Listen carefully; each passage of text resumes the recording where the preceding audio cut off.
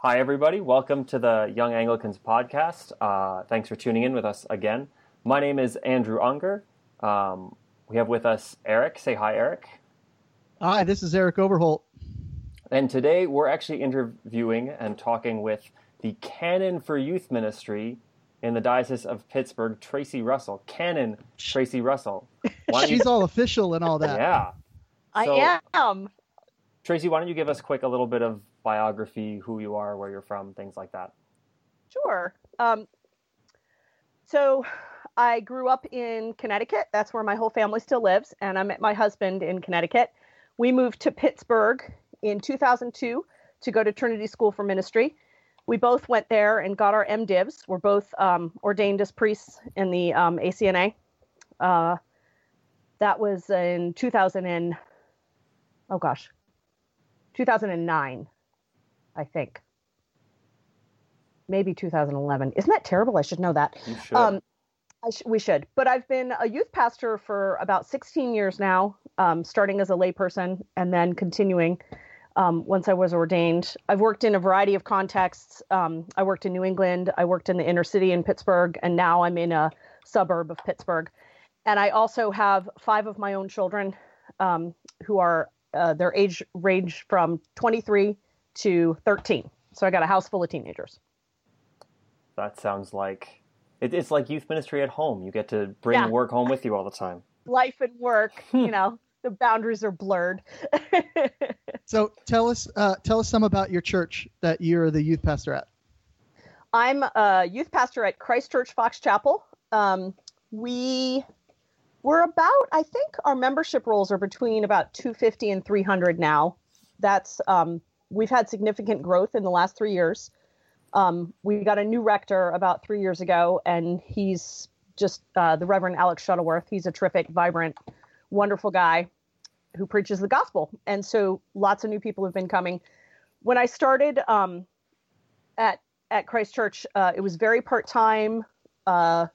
They had made a change in the way they did youth ministry. So the program, which had been run very well by the person before me, was kind of reduced to very little. So I had to rebuild the program. And one of the things we've been doing since the beginning is running Youth Alpha twice a year. So that's a huge part of our program. But we've also tried to bring in kids from outside the church. So our youth group is actually about half churched kids, half non-church kids. Quite a few coming from the city where Jamie and I live. And it's middle school and high school. We're not huge. At any given time, we have between 25 and 35 kids in our youth group total, middle school, high school. So we do meet all together on Saturday nights. We also, for the last 4 years, have been doing a mission trip every summer, which has been really popular with the kids. Do you guys stick local for your mission trip, or do you guys try and get out of town? Actually, we got connected with a ministry called Friendships in Louisiana because a family at our church had been missionaries there for many years. And this is an organization that they bring 18 to 25-year-olds down to Louisiana, and those young people are trained as crew for these large cargo ships that they own. And they keep the cargo ships ready so that whenever there's some sort of disaster, they can be first responders. Oh, okay. So in 2011, I think it was, they were some of the first people to go to Haiti after the huge earthquake. So the really great thing about it is that the kids do this real work. They're preparing a ship for a disaster zone, but also there's all these 18 to 25-year-old Christians who really mentor the kids, and the kids, my kids end up really looking up to and learning a lot from. So it's a great experience. That's so cool. How did you get connected with those people down in Louisiana? There was a family, the Condren family. They had been missionaries with Friendships for about 7 years. And when I started talking, as my job grew at Christ Church, I started talking about wanting to take the kids on mission. And they came to me and said, hey, why don't we bring them down here and help this organization we used to work for? So it was great because there was already this kind of family connection. And that's how it's been so nice having that long-term connection with them now, because when we go down there now, we are family, and we see the same people again, and they just greet us with open arms. So it's a really positive experience. And so your students are going down to Louisiana and they're helping prepare these cargo ships or whatever? Yeah, and we do all kinds of stuff from chipping rust to actually cleaning the ship to packing clothing, packing food. Yeah, all kinds of stuff like that. So cool. So cool. So then in Haiti, did you get pictures or something of, hey, No, these are the people we're helping? Or No, okay. I'm sorry. We didn't go to Haiti. We help friendships get ready for these missions. Okay, all right. And then they go. Yeah, because they are truly going into disaster zones. Yeah, and, yeah. You know, like we wouldn't be prepared to do that with a bunch of 12-year-olds, you know. Right. No, of course not. So we help get the ship ready. And then, so right now they have a huge camp set up to help Syrian refugees over in the Middle East. And so the last 2 years, we've packed ships to send supplies, medical supplies, clothing, and food to Syrian refugees. So that's what we're going to be doing again this summer, preparing a ship to go over to the camp in the Middle East.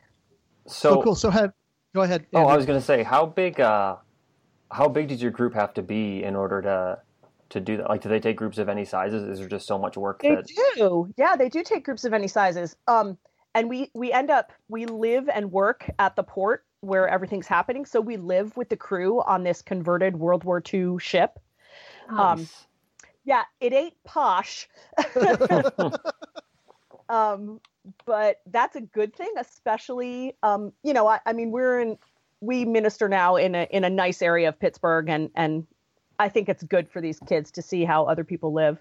But yeah, so we go down there, and we've had anywhere from, 15 to 30, but definitely smaller groups. They can't handle a huge group because, as I said, we're living with the crew, but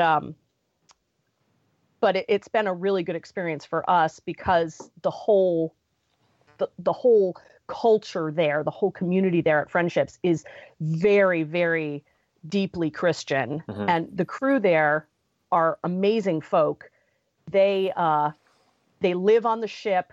They wear donated clothing. They eat donated food. I mean, these people are just amazing, warriors who ask for very little. So it's just the interaction between the crew and the kids is really a huge part of the experience for them.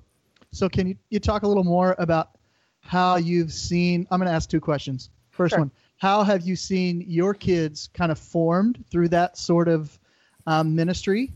Mm. And two, have you been doing it long enough that any of the kids from your youth group have said, I'm going to go join Friendships and I'm going to be a crew on the ship and I'm going to do that? Yeah, I'll leave it at that. Yeah. We haven't had any of our kids reach the point yet where they would be old enough to go work at Friendships. Coming up the next year or two, though, we will. I haven't heard that yet. I think part of that is because of the culture that they're in. They are expected to go to college. Mm-hmm. And they certainly could do this after college. But for most of these kids, their laser focus is going to college. And that's just the waters they swim in. But that's the waters these days in general. Yeah. I mean, certainly that way with my kids. Yeah, it is. For good or for ill. Yeah. But it'll be interesting to see, if they do make that kind of a decision. What I have seen already, though, in the kids, first of all, and this is very practical, but first of all, we go down there and they are expected to work very hard in the Louisiana heat with no air conditioning, and it's dirty and there's bugs and snakes. And, it's the first couple of days are usually quite a big shock to the new kids. They work a couple of hours in the morning and then they say, what do you mean we can't stop till lunch? So, and we do take middle schoolers. So for the first time, they're working a very hard 40-hour work week. So they just gain some skill that way, like, oh, this is what it means to work 40 hours and this is what it means to work physically hard and to do gross things like, we clean ships, we clean bathrooms, we scrub floors, we chase cockroaches, water cockroaches off the deck. I mean, Some of these kids have never done that kind of stuff before. So it just opens their eyes and teaches them practical skills too. They learn things too, like, basic carpentry. But the thing that has been exciting to see happen in them is as they realize like how hard they're working, and then they look around and they see these 18 to 25-year-olds and the older crew members as well, and they realize that this is their life. This isn't just a week out of their life. This is their life. And they really look up to these, crew members and start to see being a Christian entails a lot more than just going to church and going to youth group. That it is a life-changing, life-encompassing identity. And I can see them growing in a week, which is just amazing to me. Because the first day, I'm thinking of one kid in particular, the very first day, he was just fussing, and he was probably 13 when he came. He was just fussing because he hadn't ever been asked to work that hard before. And then by the last day, they're asking, oh, we just need someone, during the lunch hour, we need some people to help us move these boxes just for 10 minutes. And he's volunteering. They kind of get over themselves and find out that they can do more than they thought they could. And they get excited about that. They're really being pushed to work hard and to stretch themselves. And by the end of the week, I always see them doing it and they're excited about it. So these mission trips sound like really hard work. Yeah. And yet it also sounds like you're not having trouble getting kids to go. No, Talk about that.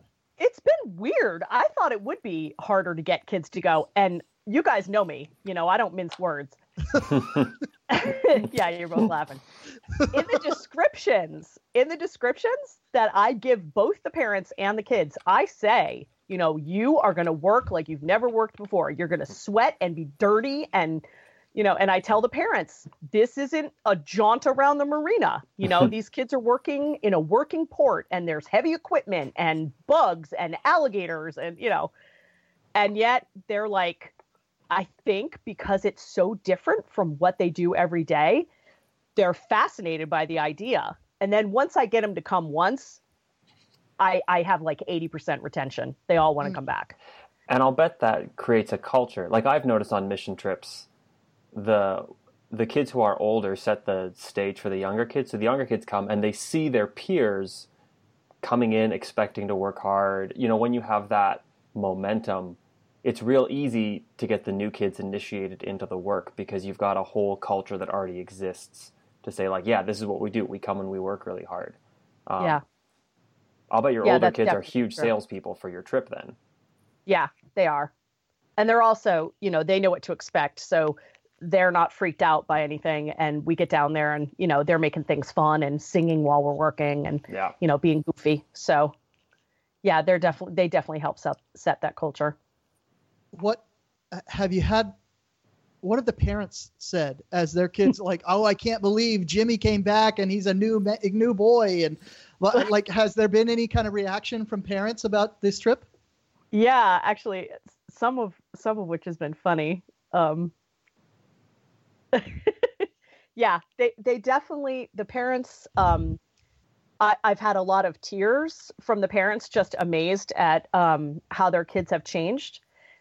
When I tell them stories about what their kids have done and what they've accomplished, they're flabbergasted. They can't believe that their 13-year-old child was able to do this, or their little tiny 14-year-old daughter was up on a crow's nest, chipping rust off a ship.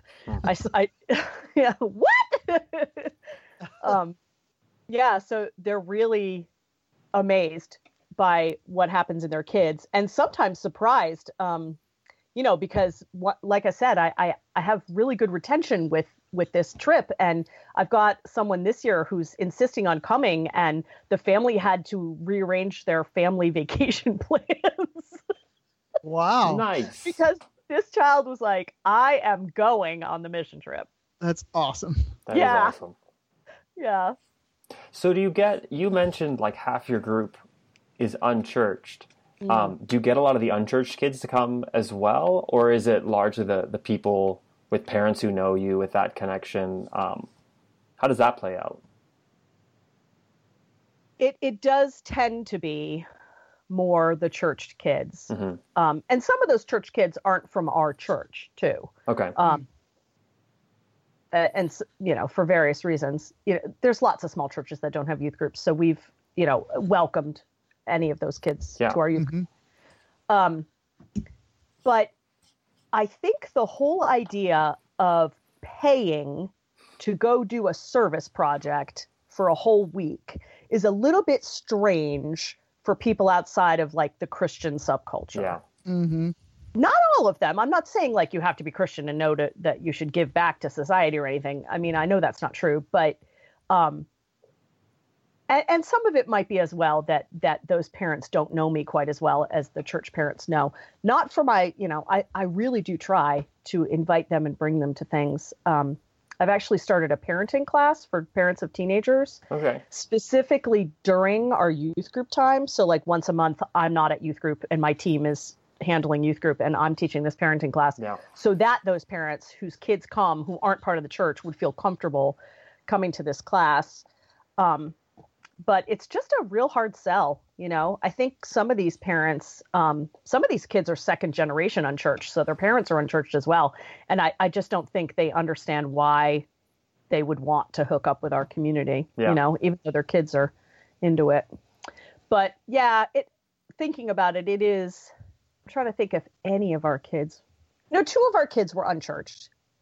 2 of the kids who have come, they're brothers. Okay. So it's like one family. Yeah. But that family is like, we know them outside of church. Yeah.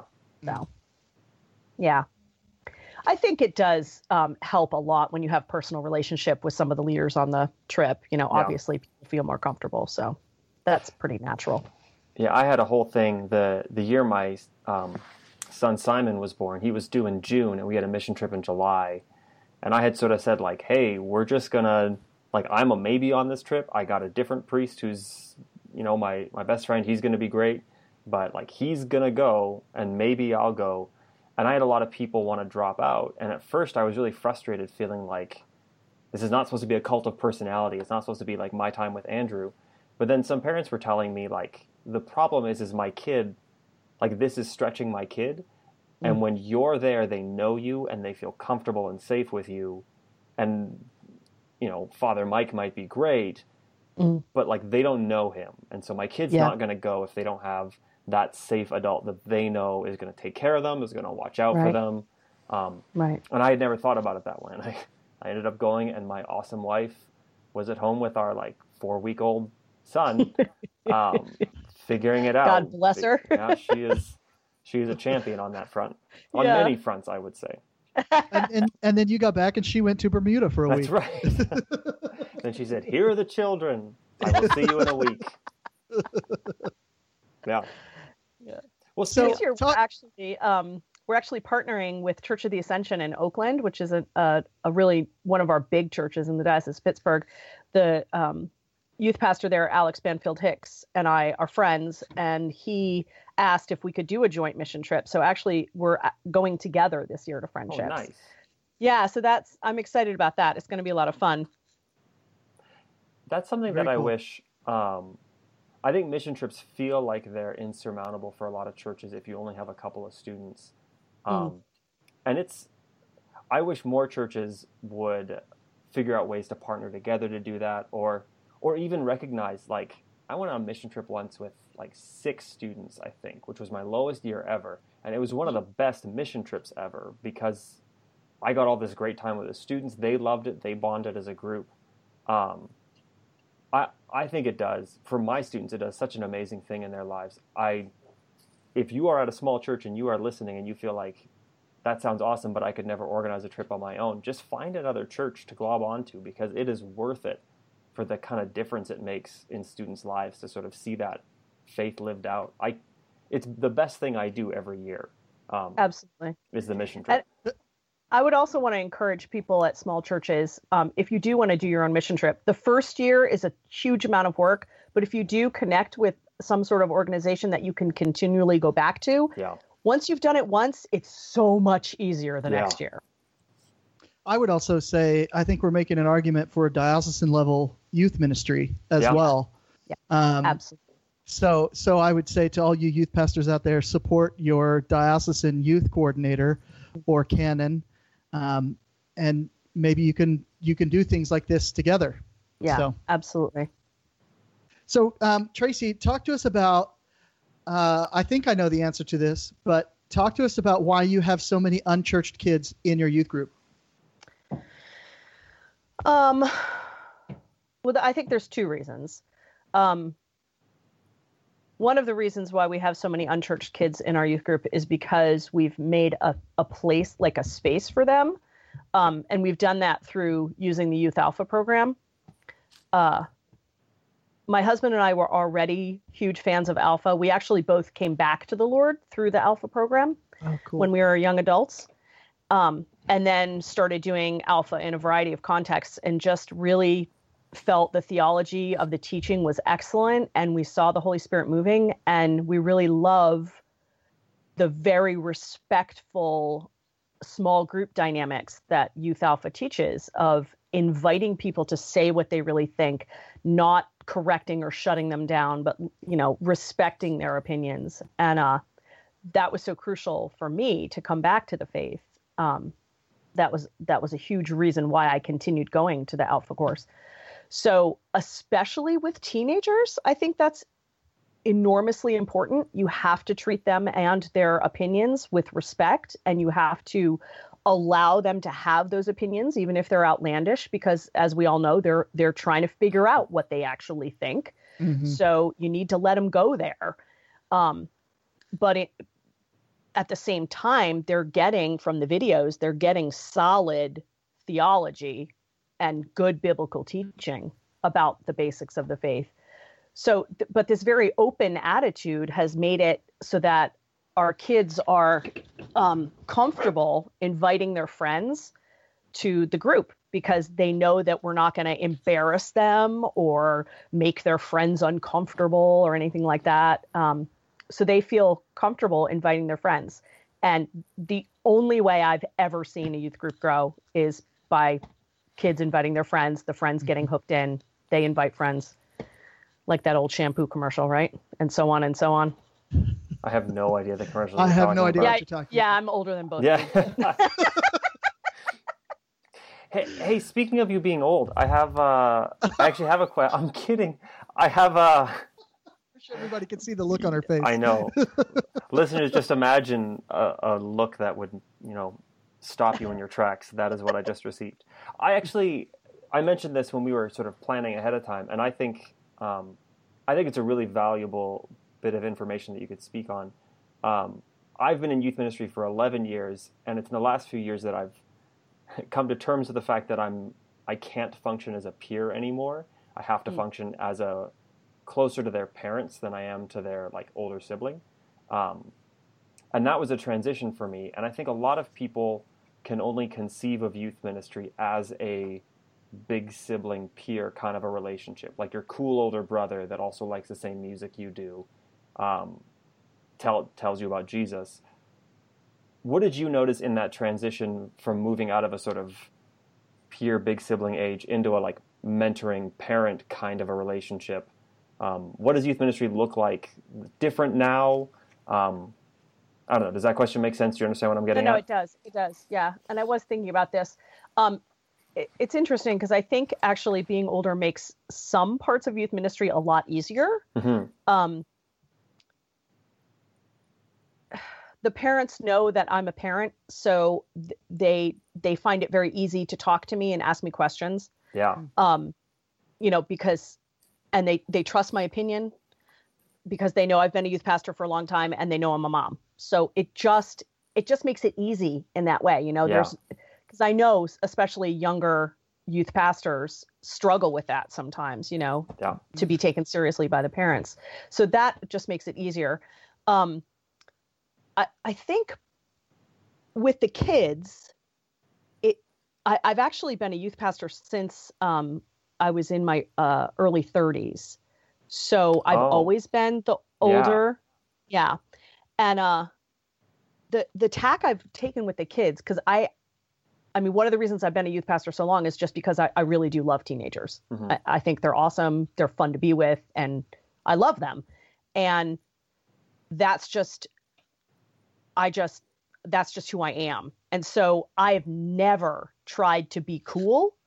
I've always just tried to be Tracy, Yeah. and I love teenagers, and this is just the way it is. Now, of course, I worked in the inner city for a long time, so there's no way on God's green earth I could be cool. Yeah. In that context, there's no cool factor at all. I don't look cool in their eyes, but they never cared. They knew I was sincere, and they knew that I was there for them. And actually, without trying to make myself sound like a hero, because I'm not, I've made plenty of mistakes, but I actually had an adult woman come back to me who was in my youth group in the city 10 years ago. And she said that the reason she liked youth group then was that because she knew that I loved her. She said, I knew you loved me. You loved all of us. And that was why I went to youth group. That was why it worked. Because you loved us. Yeah. And it seems so simple, doesn't it? Yeah. I think, and again, kind of like Tracy, I don't want to toot my own horn, but I think that's what my kids would say too. And I'm young at heart, but I'm not young. Yeah. I'm almost 42, so I'm hardly. But there's a sense of my kids, I think, appreciate my willingness to pal around with them, right? And I'll get out there on the basketball court with them, and I'll shoot baskets, and I'll tell silly jokes, and I'll be that guy with them. Mm-hmm. But when I pull out a Bible, or when it's time to get serious, when we start going through a liturgy, like they're present. Yeah. And I think that's a lot because they know that I care. They know that I care for them, and that I'm doing this because for them, and that I love them, and and because I love Jesus, and I want them to love Jesus too.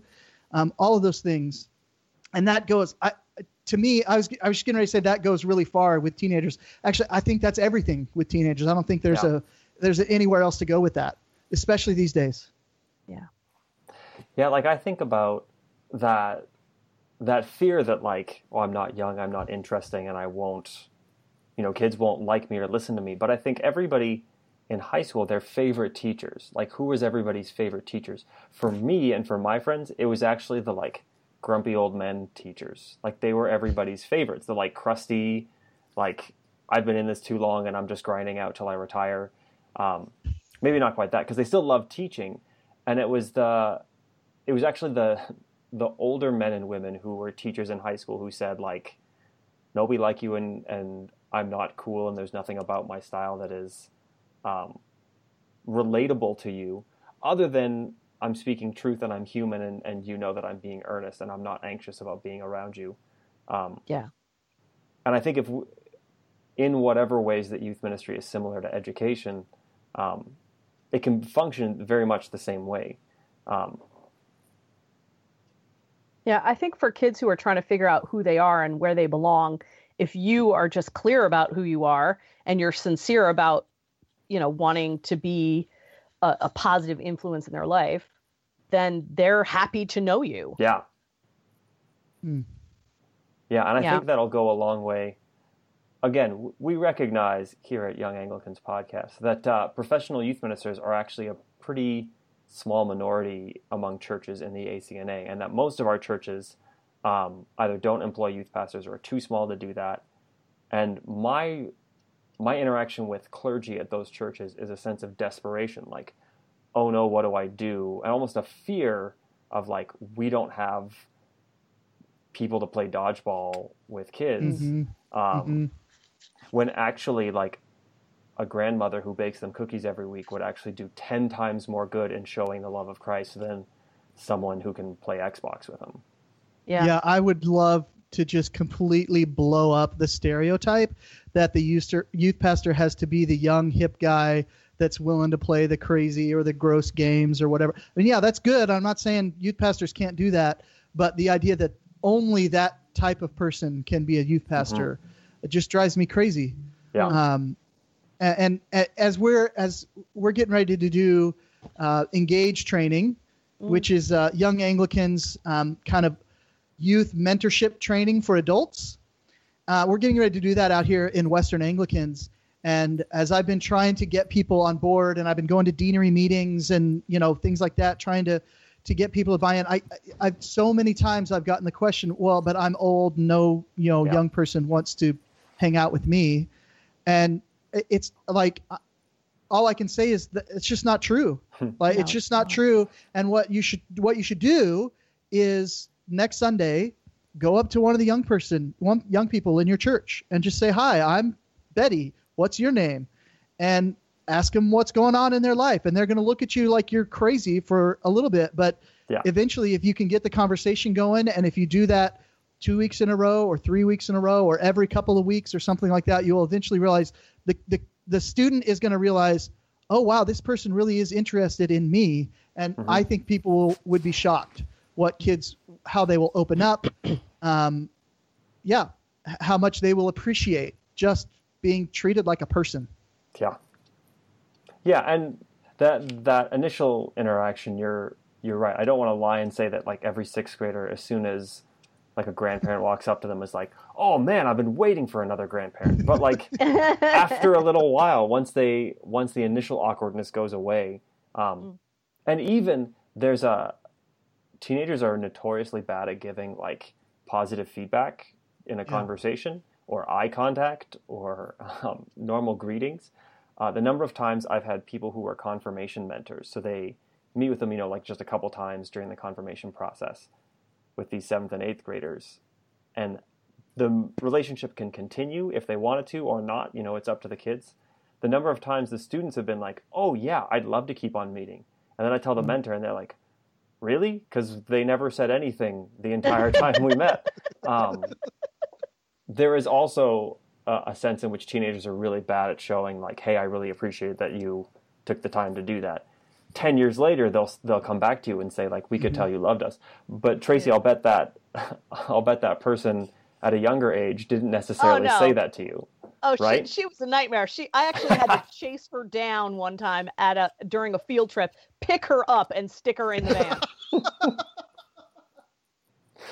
That's an important part of this story, right? Like, yeah, it is.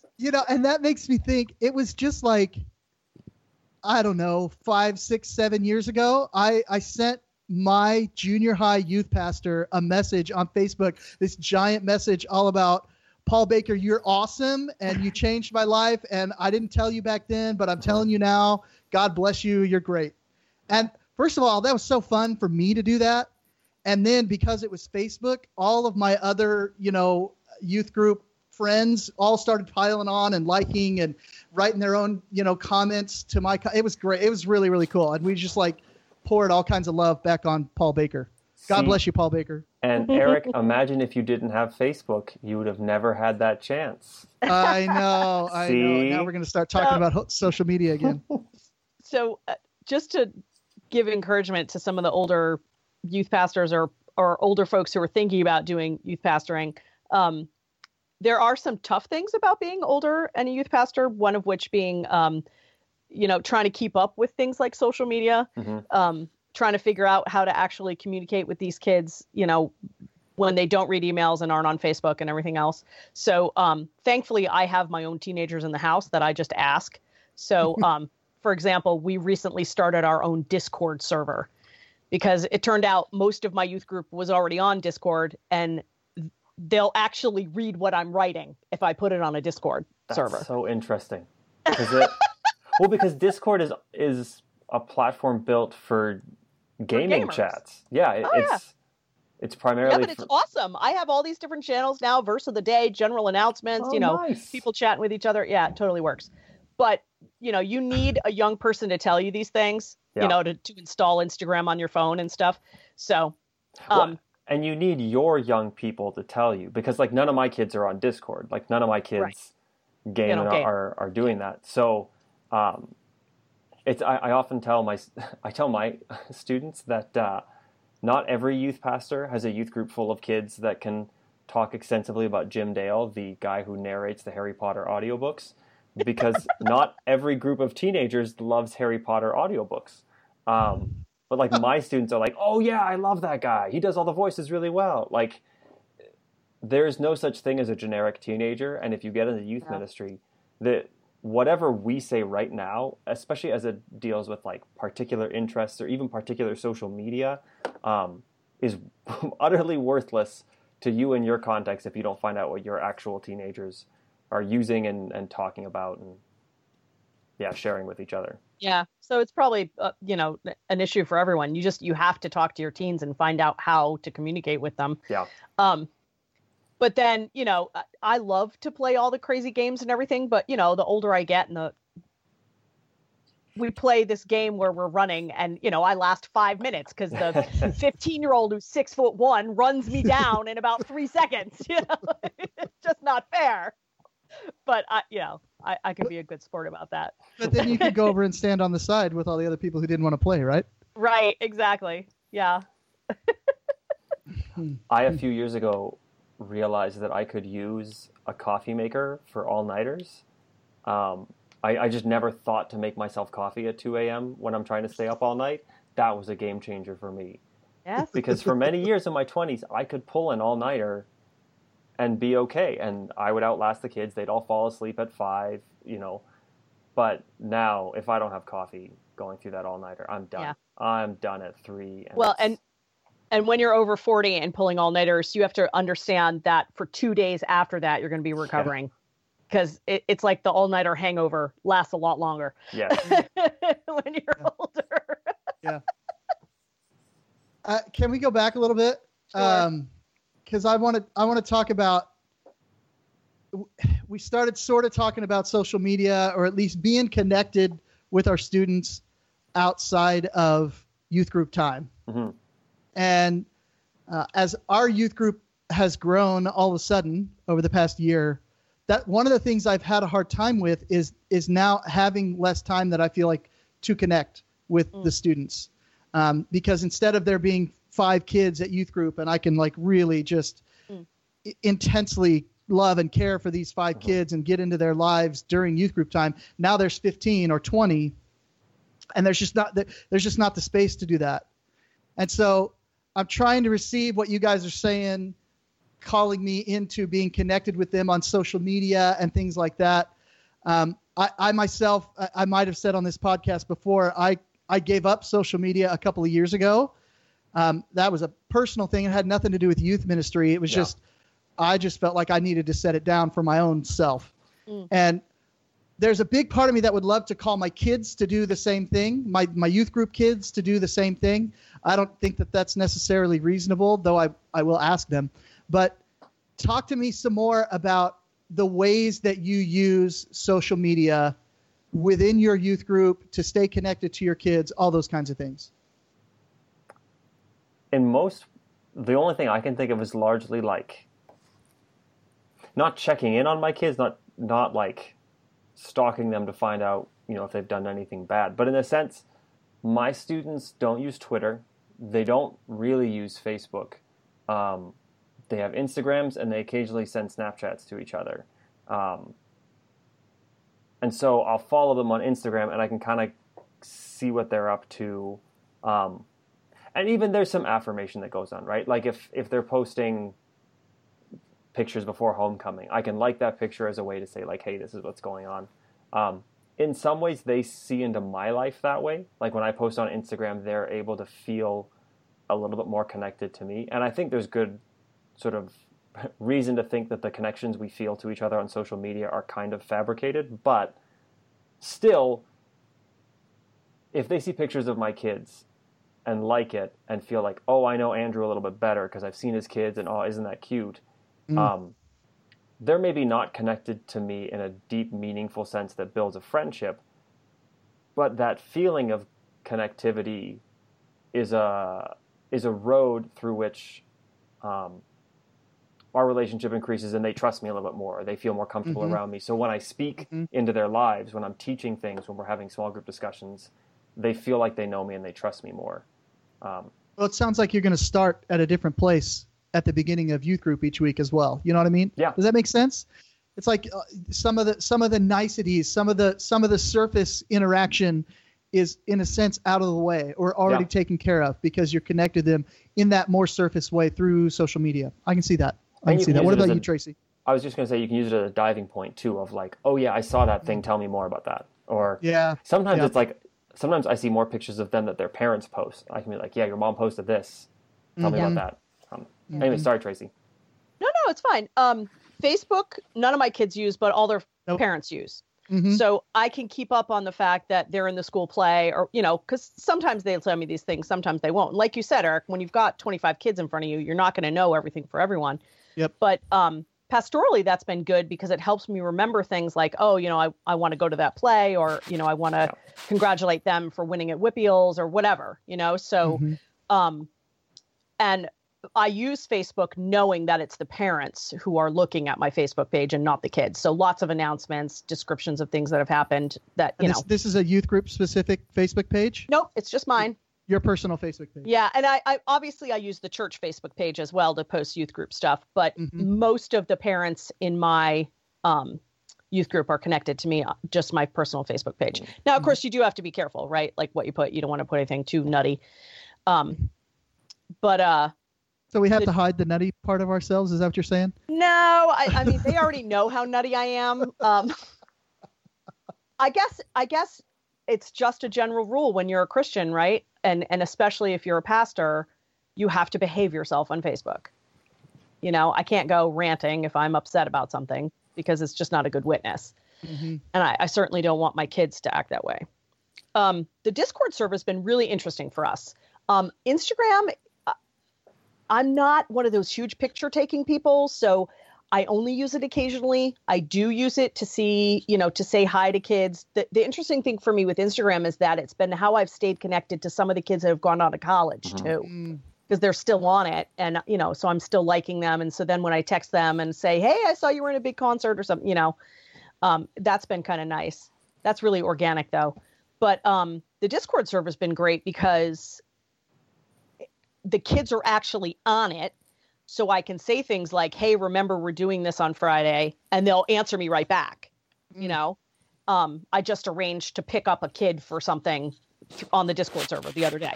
And because you can, in this one server, I can have all these different channels. And of course, I'm the one in charge of all those channels. I only let the kids post to the general channel.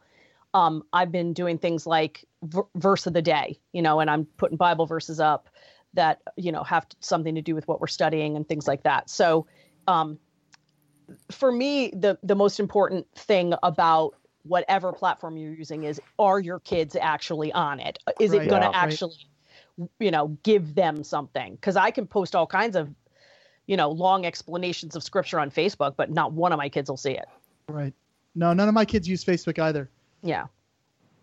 And I am careful. Like Snapchat makes me a little nervous because of the origins of Snapchat. So, well, and what's it? I don't know what to call it, but the idea that Snapchat exists because we want things to go away and they're not permanent. Yeah, that makes me a little nervous. So I chose not to have a Snapchat account. I'm not judging. I'm just saying. Yeah, well, and that's one of the difficulties. Like, I don't have a lot of conversations with my kids about their social media, although I probably should have more. But the ones that I have had, they're all on Snapchat. That's what they do. And that just feels weird to me to get connected with my youth group students via Snapchat. That just feels weird. Yeah, and there's no accountability with that. So that's the other reason that it makes me nervous. The Discord server, I invited the parents to go on the Discord server too. Right. Only one did, but they know they're invited. They know they can look at it anytime they want. So, well, one besides my husband. Yeah. Is Discord a little bit like Slack? Is there some you similarities there? You said the magic word, Eric. You said the magic word. I love Slack. I think the channel function is like Slack, right? Like in Slack, we have all these extra channels, and you can have that as well. Discord enables better voice chat if you want, though, whereas I don't think Slack does that. Okay. And I don't use the voice chat. I just use the text. Yeah. And just to be clear, since this is the Young Anglicans podcast, we should advertise that Young Anglicans does have a Slack channel. Andrew, tell those listening who might want to get onto that how they would do that. Oh, if you're a youth pastor, Slack is the greatest thing in the entire world. Second only to Jesus. And I suppose, and his church.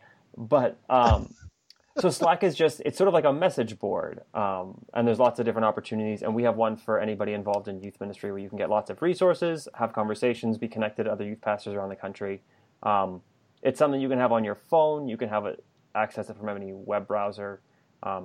We've shared a lot of stuff. It waxes and wanes a little bit in its use, but it's at least a good way to be connected and reach out to other youth pastors and get a bunch of resources. We have a resource channel that we filled up at our meeting in October in Dallas. Yeah, just got kind of went crazy on that thing. Yeah, and so now it's just a giant list of awesome resources of everything that everybody in that room had used. Video series, curricula, stuff like that. So if it was that meeting was like a 3-hour fire hose. We just went. For 3 hours, people just started giving out resources. It was kind of cool and super overwhelming and crazy. Oh, yeah. I don't remember almost any of what was said, but I can go in Slack and double check. So, yeah, if you're a youth pastor, hunt me down and get on our Slack channel because it's pretty incredible. Can you do show notes for these podcasts, Andrew? Because if so, you could put like your email or address or something. Oh, yeah. In the show notes. I should do that. I'll figure out how to do that. Okay. Yeah, our podcast will get better over time. We'll add some intro music at some point. It'll be great. It's gonna be great. I promise it's gonna be great. It may be a year from now. Yeah, it may be a year from now, but it's gonna be great. We actually have, for those of you listening to look forward to, we've got lots of people who have contacted us with really good ideas. John Mark Smith from Nashville contacted me because he wants to talk to us about recruiting leaders because he had some success with that. So we're going to have him on soon. Lots of youth pastors have sort of contacted with lots of good ideas. So it's only going to get better. Awesome. I mean, it's clearly apex with Tracy, but then it'll be pretty good after that. All others are number 2 or lower. Yeah. We should come on, guys. You know what movie that's from? No. Wait, no, I didn't. No. I'm sorry. I was thinking about what I was going to say. That was horrible. Like okay. I broke conversation rule number 1. Yeah. I thought about what I was going to say instead of listening. Yeah. It's from the cult classic Mystery Men. Yeah, I've never seen it. Yeah. I saw it once on VHS. So wait, VHS, I love it. Is it cult classic because it's like so bad it's good, or it's actually good, or how It's so bad it's good. Yeah, okay. Is it? I don't remember. Is it youth group appropriate? Is this a youth group night movie? See, now you have to think. It's PG-13 from a long time ago. It's got some language. Gonna say no on that one. Yeah. Even though I've never seen it. I haven't shown it at youth group. I haven't shown that at youth group, but we did watch Lord of the Rings. So there you go. It's violence. We're all evangelicals. We're fine with movie violence. It just can't have nudity or language. But no sex. And Andrew listens to Kendrick Lamar in his youth group, so everything's okay in his youth group. No holds barred. Hey, his new song's good. I haven't listened to the soundtrack yet. I have one question. Tracy, you mentioned the parenting class. I'm curious about what kind of stuff you cover in that parenting class you do.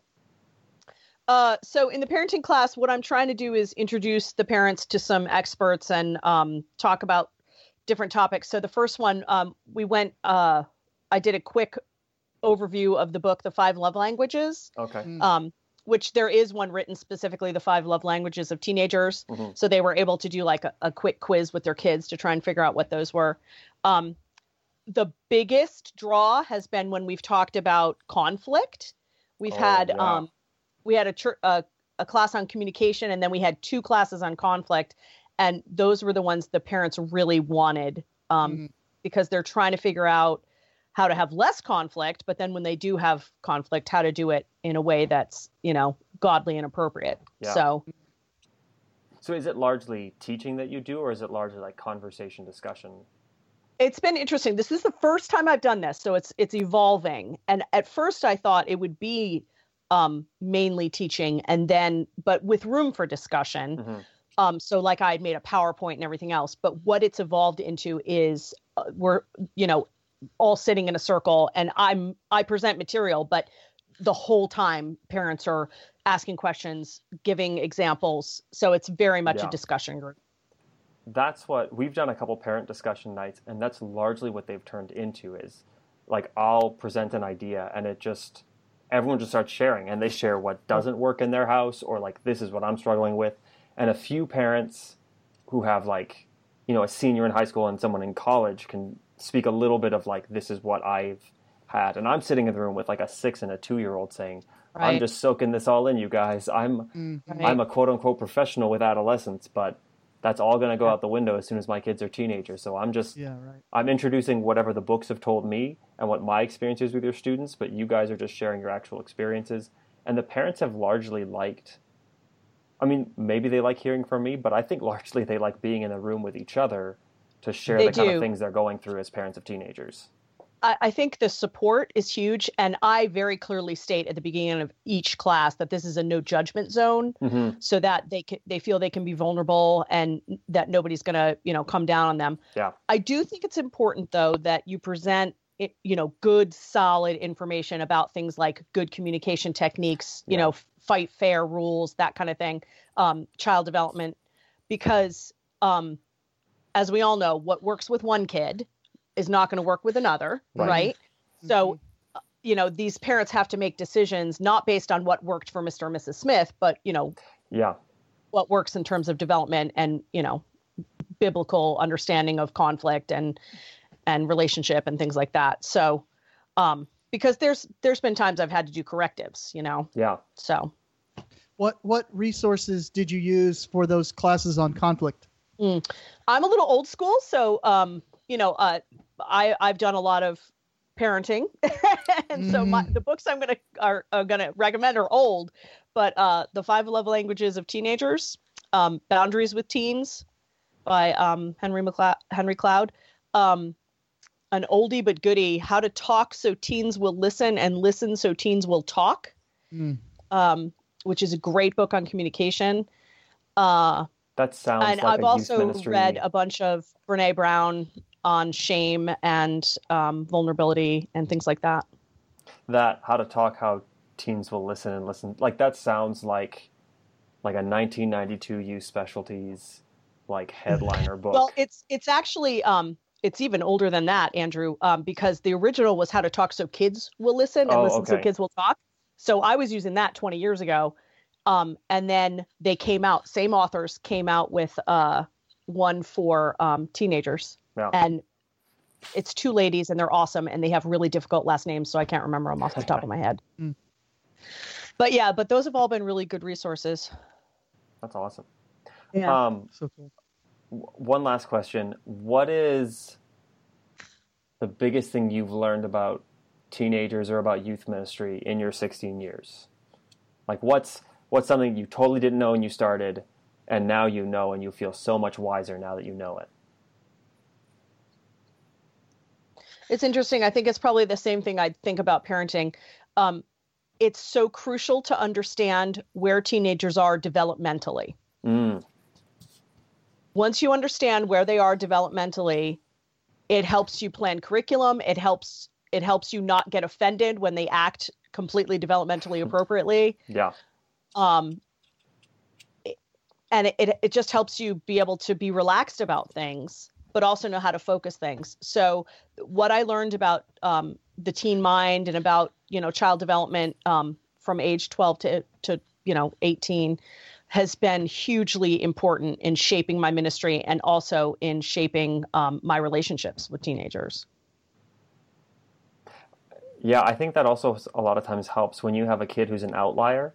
Like if you have a middle school kid who for some reason is able to kind of have meaningful small group discussions in a way that like a junior in high school does, you don't see that kid and think, see, this could work with middle schoolers if all the other ones just got on board.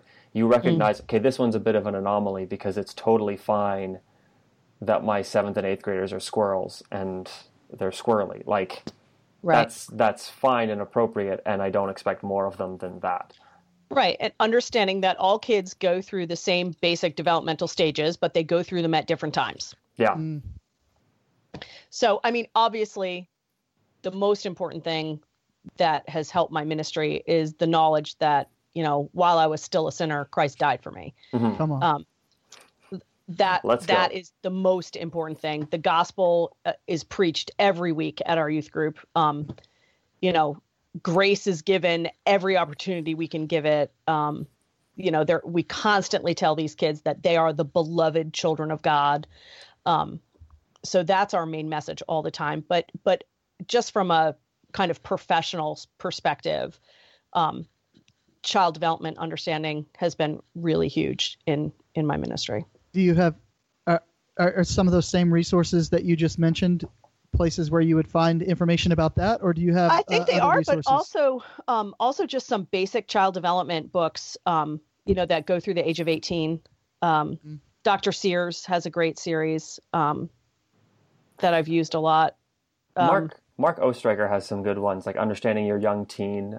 He's real big on recognizing the importance of developmental psychology, and he's got a couple books that talk about like this is what's normal for your 12-year-old and your 13-year-old. Yeah. Awesome. Well, we're going to start having a tradition of closing with a collect. So unless you guys have any other awesome things to say, we'll just thank you, Tracy. Thanks so much for being a part of this. Oh, sure, guys. You, it was great talking with you both. We'll have you back soon, whatever that means. All right, let me close with this prayer. Almighty God, whose Son Jesus Christ fasted 40 days in the wilderness and was tempted as we are, yet without sin, give us grace to discipline ourselves in obedience to your Spirit. And as you know our weakness, so may we know your power to save. Through Jesus Christ, your Son, our Lord, who is alive and reigns with you in the unity of the Holy Spirit, one God, now and forever. Amen. Amen. Amen. Thanks, guys. Thanks. Thank you.